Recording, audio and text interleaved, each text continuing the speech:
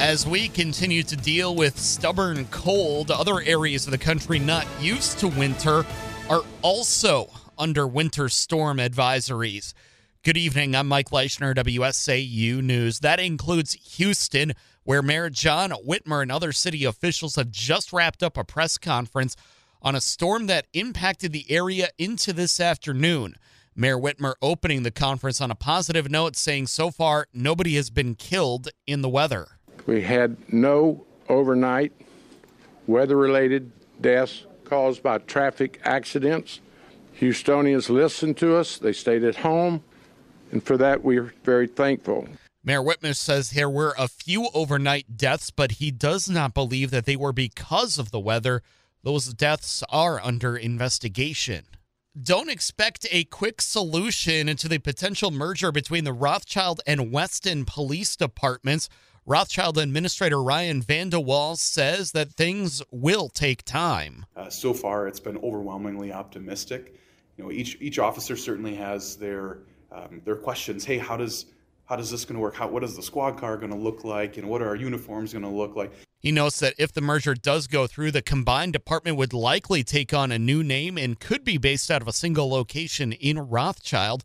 Details are expected to be ironed out over the next year. There's no timeline for when a completed agreement could be reached.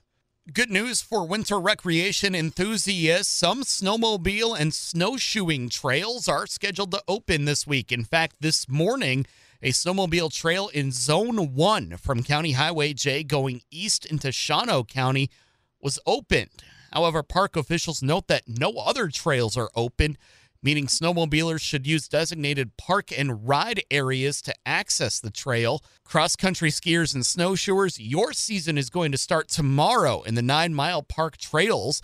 Conditions on the trails are fair, and users should be careful for thin snow in areas and branches that are bending or falling from recent winds.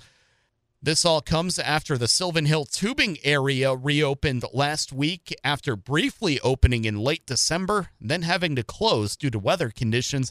As always, outdoor recreation enthusiasts can check conditions at the Marathon County Parks Department website. We have a link to that set up at WSAU.com. And the even better news for those outdoor enthusiasts is by this weekend, we could have some warmer temperatures, but things are not going to be warm by any stretch of the imagination. After a low tonight of 3 below and a wind chill advisory through the overnight, we'll see a daytime high of 8 on Wednesday. Then for your Thursday, partly to mostly sunny and 12. Friday, Saturday, Sunday, temperatures will be in the teens. I'm Mike Leischner, WSAU News.